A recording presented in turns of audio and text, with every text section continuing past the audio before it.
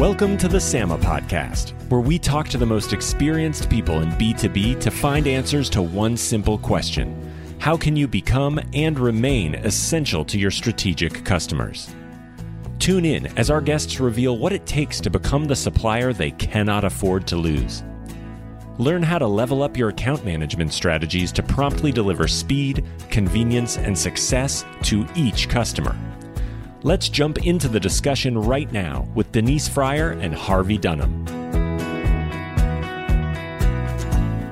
So I have a real treat for you in store today. We've got a special guest who's going to be talking about one of the most complex topics that strategic account managers face, and that is how to manage global customers and grow them. And so pleased to have a repeat podcaster. He's getting to be a regular around these parts. Noel Capon, professor of marketing at Columbia University, and I would say one of the leading academics in the subject of strategic and key account management. So Noel, welcome back to the SAMA podcast. Thank you, Harvey, very much. Very pleased to be here and to support SAMA. Thank you. You're a great supporter. I don't know where we'd be without you. So Noel, this whole topic of growing and managing global customers, what are the biggest challenges? Why is this such a big issue that organizations face when managing global accounts, and how do they overcome them? That's a big question, Harvey. But I think the way I look at it, I try and take a sort of a historical perspective. If we go back 50, 60 years, the major way for firms to interface with their customers was through a regular sales force, typically geographically organized, where a salesperson would have a territory and be responsible for the customer contacts in that territory. That salesperson would report up to a district manager, a first-line sales manager, something like that. The first-line sales manager might have half a dozen or even up to 10 or even maybe a dozen salespeople reporting to them. That district sales manager reported to a regional sales manager who had several district sales managers, and they'd report up probably to a sales VP, sales manager. These customer relationships were typically handled domestically. And then somewhere back here in a few years after the Second World War, maybe in the late 40s, early 50s, some senior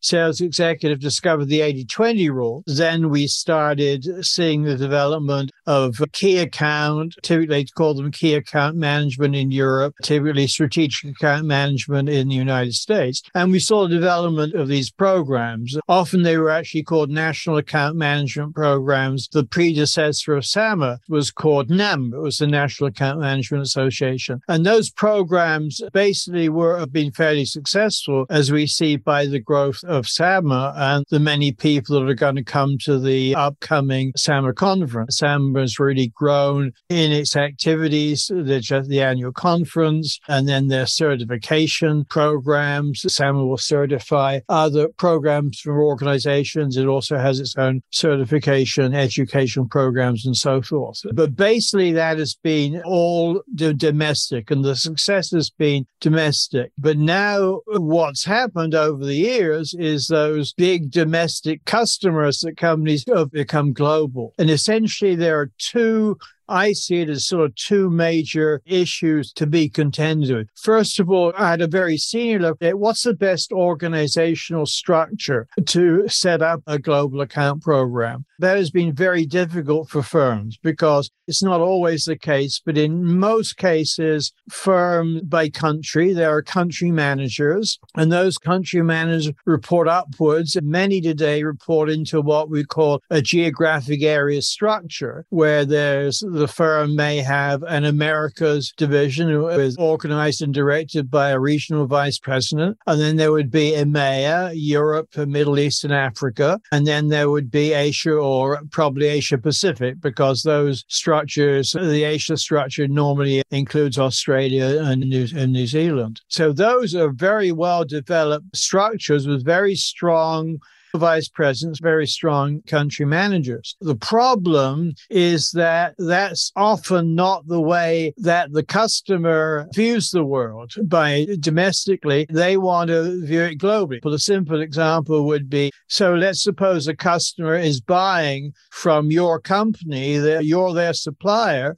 and they buy, say, 30 units in Germany and 40 units in France and 20 units in Britain and 60 units in the United States and 15 units in Japan. They're making these different contracts. And someone in procurement, and when we've seen global expertise increase over the years, says, hey, look, we've got these sort of little contracts for 20, 50, 40 units a year. If we add that together, the company, we're actually buying 300 units from your company around the world. We think that if we buy 300, we'd rather have one contract rather than a dozen little contracts. And we think, by the way, that we should get a better price for if we're buying 300 and if we're buying 20 here and 40 there. But then in the geographic area structure, there's no one to talk to. There's no one in the supplier company who has responsibility for that customer around the world. And it's been very difficult, I think, for the supplier companies to figure out how to organize to deal with global customers.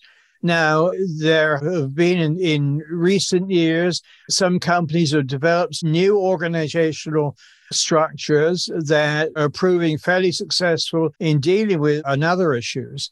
So how do we organize for addressing global customers? I think that's one of the major problems. So that's at the sort of corporate level. And then there's the issue for the individual global account manager. I mean, it's difficult enough if you're a strategic account manager dealing with a major customer in one country. But now, if you're going to have some responsibility for that customer around the world, that's a very different issue. And so there are some ways to go about that from the point of view of the global account manager that I think are very important. So in broad answer to your question, Harvey, I think there are two issues. One is sort of at the corporate, the organization structure level, and then secondly, at the level of the global account manager, how to do their job and do a better job with their customers. Right. No, thanks for that overview. It certainly makes it clear, I would say, what the problem is. I might just ask you to clarify one point, because you brought up something that I know I've heard of, but not everybody's heard of it, surprisingly enough, which is the 80-20 rule. Could you just spend a moment and explain that for people so that they understand the significance of these customers? Well, I have this sort of view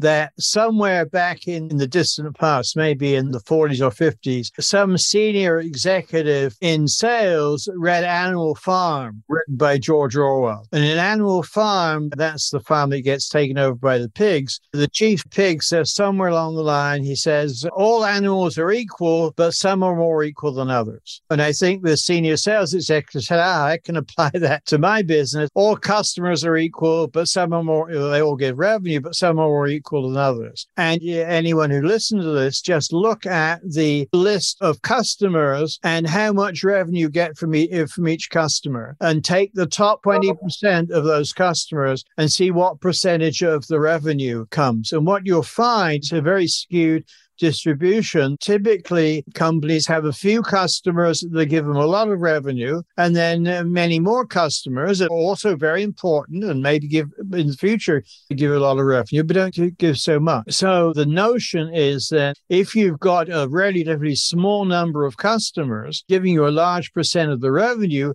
maybe you've got to spend a little more time, a little more effort worrying about those major customers than you do the other customers. If you lose one of those customers, these major customers, or in fact gain a new one, that's a very big deal and kind of a major impact on the future of the organization. So you just have to worry about the amount of effort that goes into major customers. And that cuts across a lot of areas of the firm. So for example, what you don't want to do is put a rookie salesperson up against one of those major customers. The person you want to address that customer, who is typically, we call those account managers rather than salespeople or sellers. You want those to be fairly senior people who know their way around your company, know the way around, or can learn their way around the customer company. People who have some degree of experience, maybe a lot of gray hair for some of them, but who can really do a first-rate job. It also speaks to the issue of where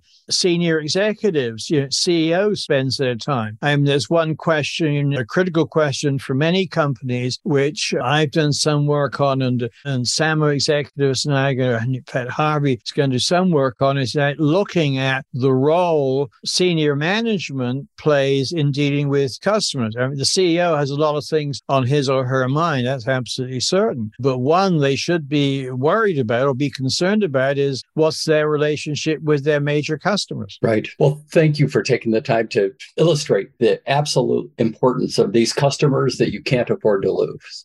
That's really the key point. And so from an organizational perspective, and the fact that doing business globally is, we've all known for the last 3 years, it's just become absolutely very, very difficult challenge. Global supply chain issues and turbulence, COVID. There's been so many. What is it that companies can do to organize themselves to make sure that they treat these customers well? Let me give you an example. It goes back a few years, but it concerns one of the firms that probably has the best reputation for dealing with customers, and that's the IBM. So I'm speaking IBM a few years ago when it was sort of all about mainframes. It was IBM and the seven dwarfs, something that happened in Europe. IBM was organized by country. There was IBM Britain and IBM France, IBM Germany, IBM Japan, and so forth, each with their CEOs and regular functions, marketing, maybe production, maybe even R&D. So those country managers were pretty important. And so this is a situation that occurred in Germany. In IBM Germany, one of its major customers was Exxon. In part, the reason Exxon was so important to IBM was that Exxon had its European data center was located in Germany. So over the years, IBM did very well with Exxon. IBM's products worked, the mainframes worked, the software worked, and they had good service. So IBM served Exxon very well. Exxon was very pleased with IBM's service and gave IBM a lot of business. And in that business, capital goods, and so it's sort of fairly lumpy. The revenue doesn't come in every year, or some comes in every year. With capital goods, you get maybe a good year, you sell a lot, and then maybe you have a couple of down years, and then you sell a lot more. So that was the way things had been. And at this point in time, IBM had just got a very big contract with Exxon. So there's a meeting between Exxon people in Germany and IBM Germany, and they go through what you go through sort of meetings. At the end of the meeting, the people say to IBM, "Well, yeah, it's a good meeting, everything's fine. But we are going to be making one change." And the IBM people ask what that is. And Exxon said, "Well, we're actually going to move. I know we bought all this stuff recently, but we're going to move our data center. You're not very far, just a few miles down the road, but we'll need a little bit of help maybe from your service guys to help us take it down and set up again." IBM said, "Oh, that doesn't seem like a problem." And I said, "Well, there's just one point about it. We're going to move it across a country border. We're moving it from Germany into Denmark." The IBM guy said, "Well, we'd be sorry to lose you as a customer in Germany, but IBM Denmark, I'm sure we can arrange for IBM Denmark to pick up that relationship." So IBM Germany speaks to IBM Denmark, and the response they get is, "Over my dead body. We don't want to deal with Exxon. They're your customer. You stick with them." And the German guy said, "Well, what's the issue?"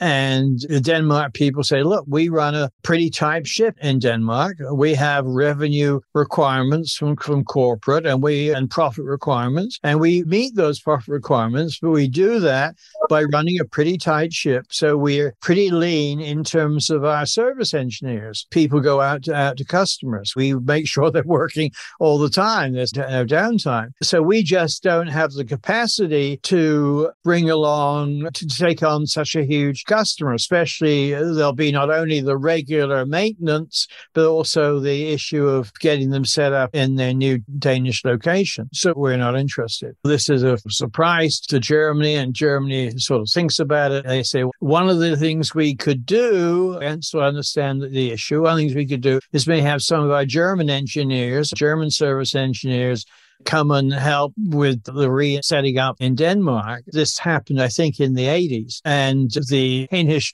IBM guy says, well, we had a bunch of visitors from Germany in the early 40s, didn't go down so well. We just can't do that. Would be unable to have a set of German engineers in Denmark, just wouldn't work culturally. Now, eventually they sorted out, I'm not sure exactly what they do. Maybe they sent some British people or something. They sorted it out. But that gives you a sense of the problem, that everyone would agree that for IBM in total, for Exxon to move to Denmark and Denmark to give the appropriate service, it would be good for IBM in total. It would not be good for IBM Denmark. They wouldn't be seeing any revenue in the near future because there had just been this big deal in Germany. Plus, they got a real problem with managing their service operation. So the problem you get into is that organizations are made up of parts, of different parts, and what's good for one part may not be good, or even what's good for the company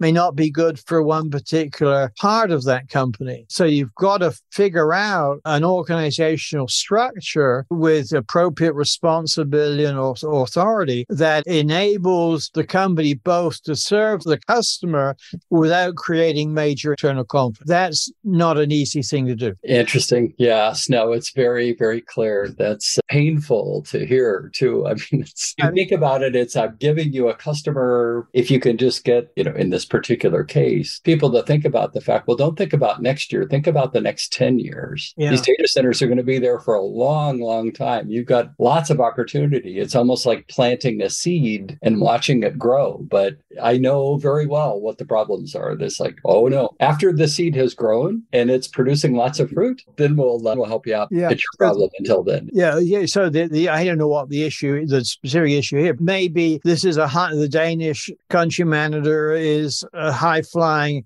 executive. They see themselves in Denmark for 2 or 3 years. They're creating good results, and then they're looking for some other position. But if they take on this extra, or if they somehow try and figure out, if they take on Exxon, ends up dropping their profits over the next few years, that's going to play havoc with some individual's promotion prospects. And I don't know if that was the issue here, but you come across that all the time. The conflict between what's good for my part of the company and what's good overall is, we see it all over corporate life, but we really see it in this sort of example. And I'm sure anyone who listens to this podcast will have their own examples from their own firms where they've seen this sort of thing play out. No, you're absolutely, I've asked for 40 years one question: what's your most difficult customer, your internal customer or external customer? That's right. Internal 100% of the time. Doesn't matter what industry, what company. So yeah, so that's part of the challenge for global. But then there's also the ability, the SAM, the strategic account manager or key account manager, whatever term is being used, to be able to get their own organization to behave, even though it's difficult. And what skill are you seeing that the key account managers and strategic account managers of today have to master to be successful? Okay. Well, I think there are several. I have a group of these. I call them the Acumen Sextet. These are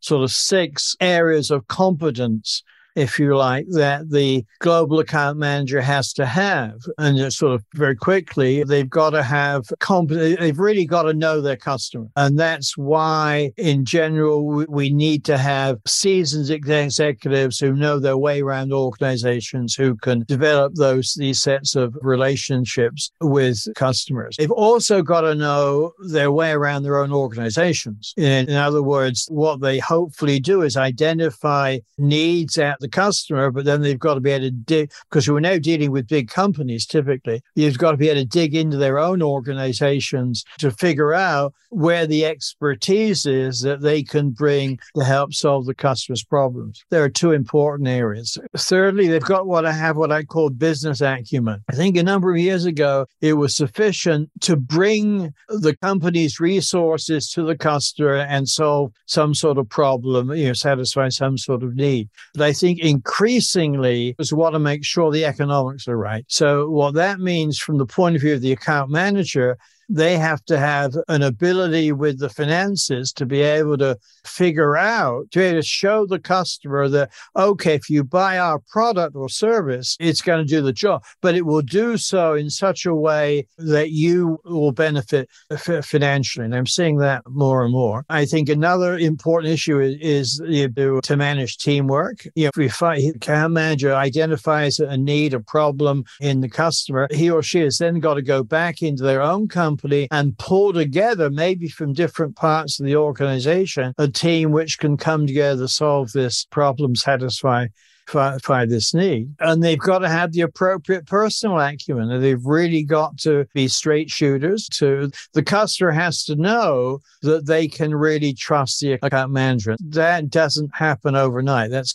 built up very slowly by a series of appropriate decisions, not letting people down, keeping confidences, and so forth. What the account manager has, the global account manager especially, is a knowledge of what goes on in the customer company that very few people in the customer company. It sort of comes with the job that the account manager talks to, or should be talking to, people all over the world that represent the customer, and the customer's different divisions, different functions. They've got to work hard. And it's difficult being a global account manager. It's one thing to be an account manager where you cover a huge territory, like, for instance, the US. That's difficult enough in its own right. But now you're dealing across time zones, you're dealing with different languages, you need to be enthusiastic, you need to have a lot of stamina to be able to deal with that. And to the point that you made, Harvey, you've got to manage both some people who work for you in a different country who have their own organizational issues. If we're dealing with, let's suppose I'm the global account manager for Siemens. Siemens, based in Germany, is my customer, but also we as a company have business dealing with Siemens in, say, Argentina or Peru or something like that. I'm not going to be going to Peru every time Siemens has an issue. I presumably have got someone in Peru who's working with me, but does that person work for me, or do they work for the country manager in Peru or in Latin America? And so those are difficult issues. I've got to figure my way around those. And that's why we generally think of people a little more senior managing these major global accounts. Wow. It's not easy. I think about it. And I guess this is the reason, as I understand it, you're going to teach a new executive education course to try and help leaders of companies. This. Yeah, we at Columbia in our executive education are putting on basically a 2-afternoon program. I think it's the first one's at the end of June, like from 2 to 5, something like that, one day, and then the next day. And we'll work through these issues. What's great from one of our customers, a person who signs up for this program, they'll hear from me, and hopefully I've got a few things to say, but they also hear from their other participants who also have their own issues, and would have a combination of lecture and discussion and conversation. And so what I'm hoping is that someone who signs up for that program will come out of it recognizing that the issues they have, they're not the only ones. First of all, other people have these same issues, but we'll probably get some ideas from each of the participants on how they're dealing with issues. They'll hear from me and some experience that I have. So I've done some of these in the past, so I think it's hopefully going to be very valuable for participants. Well, it's certainly a huge problem and a huge challenge, and I hear aspects of these challenges almost every day here at SAMAS. I expect a lot of people clamoring to attend. That's wonderful. I'm thinking about this with organizations that have struggled with these issues that you've helped. And what kind of results do you see when people really decide that they've got to tackle this issue with global accounts? And what kind of results do they get what's the payback? A couple of companies that I've worked with, and we'll talk about this in a program, I've done some work with people at IBM and at Cisco, where they have really tackled this. For IBM, it was a problem for many years. This had a very good domestic strategic account management programs. But I remember speaking to a very senior guy at IBM, whose name is actually escaping me, but he was sort of a legend at IBM in sales and marketing, ran sales and marketing at IBM. And he said to me, one of the major customers said to me, you guys have got to change your name. And the IBM executive said, what do you mean change our name? International Business Machines. What's wrong with that? And the customer said, well, that's the name, but you're not really international. And you're very good domestically, but you're not able to deal with these issues like the Denmark one that came up that operate across countries. That's a major issue. But IBM finally resolved that issue. This was a Lou Gerstner, Sam Palmisano issue. They resolved. They had a task force look at it. They found they were not getting as good growth from their major customers as they were with some others. So they developed a system which gave a lot of responsibility and authority to a set of global account managers. They called them global account directors. They selected them from seasoned executives who had often went back into the field. They may have been in the field earlier in their careers. They went back in to manage individual accounts. I think there were about 30 in the initial batch that IBM set up, and some very positive results. The one executive I got very close to, former executive, is a guy called Gus Mikish, with whom I think you met Gus, I think, Harvey, and we wrote a book together about his career. The CEO gave these 30 account managers, hand-selected from senior IBM executives, a lot of responsibility, but a lot of authority. And just in answer to your specific question, my friend Gus, who was at the time very seasoned account manager, was given Citibank or Citigroup as his customer. At the time that Gus acquired Citigroup as a customer, IBM's revenues from Citigroup were plus or minus $200 million a year. But IBM had thought that this should be much higher. Gus retired out of that position something like 6 or 7 years later. Revenues were $600 million a year. Literally tripled in 5 or 6 years. He tripled revenues. And I think that's a pretty good example of what you have two things going on. You have both a lot of support from the top. First of all, you had the development of this program by Gerstner and Palmisano, but then you had support from the two of them. Periodically, Gus would call on the CEO, and the CEO would come and there would be a meeting, but also other senior executives, like the chief financial officer, would visit with Gus. Gus had access to not only the CEOs, but also other senior executives would come in and support what he was doing at the account. And that really, really paid off. Boy, triple. Those kinds of numbers are mind-boggling. What a great way for Gus to be able to end his career. Oh, yeah, a great ending of the career. I mean, he'd formerly done some major work as the strategic account manager for Merrill, because Merrill Lynch was largely domestic. And earlier on, he worked at a regional bank in New York, which was also domestic. His first major global customer. I don't have a good sense on how the other account directors did, but I think basically positive. So maybe just to whet people's appetite just a little bit more. Right. What are other best practices? Just a handful of 2 or 3 best practices that you see organizations doing to interface more effectively with their global accounts, and including providing support to the global account manager. Okay, well, I think one best practice is executive sponsorship, which is, we see that in domestic key accounts, of course, but certainly in global key accounts. And here, the basic idea is that someone typically from the executive committee, a very senior executive, will, quote, be assigned, quote, to one of these global accounts. So that Gus working with Citigroup, he had a senior IBM executive who was his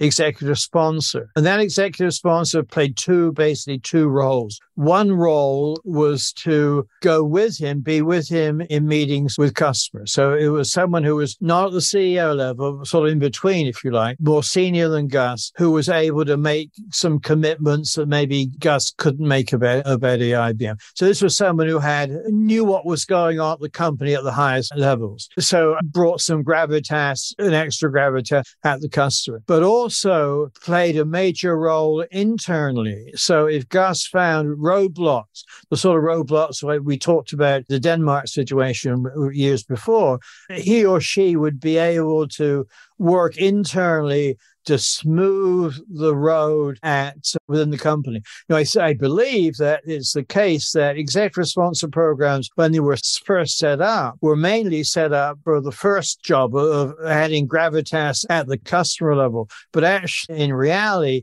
are very, very powerful, very, very important internally at getting stuff done, removing roadblocks. I think that's probably one of the more important, successful organizational changes we've seen, the last 10, 15 years. It can be very, very positive for programs overall. Now, you get some problems with these. Sometimes the account manager doesn't fit well with the senior executive. So sometimes you have to arrange divorces and new marriages. Sometimes that has to happen. But overall, I think that's been a very, very positive view. Well, I can assure anybody that attends this class that it'll be a treat. You'll learn tons of things from Noel, and it's your experience. Every time I speak with you, I learn new things and write things down. So I wish you all the best luck with this class, Noel. And as always, for sharing it with Sama and giving us an opportunity to share it with the community. They love to hear you and hear from you, and nice to know what you're up to next. Okay, well, thanks, Harvey, for that support.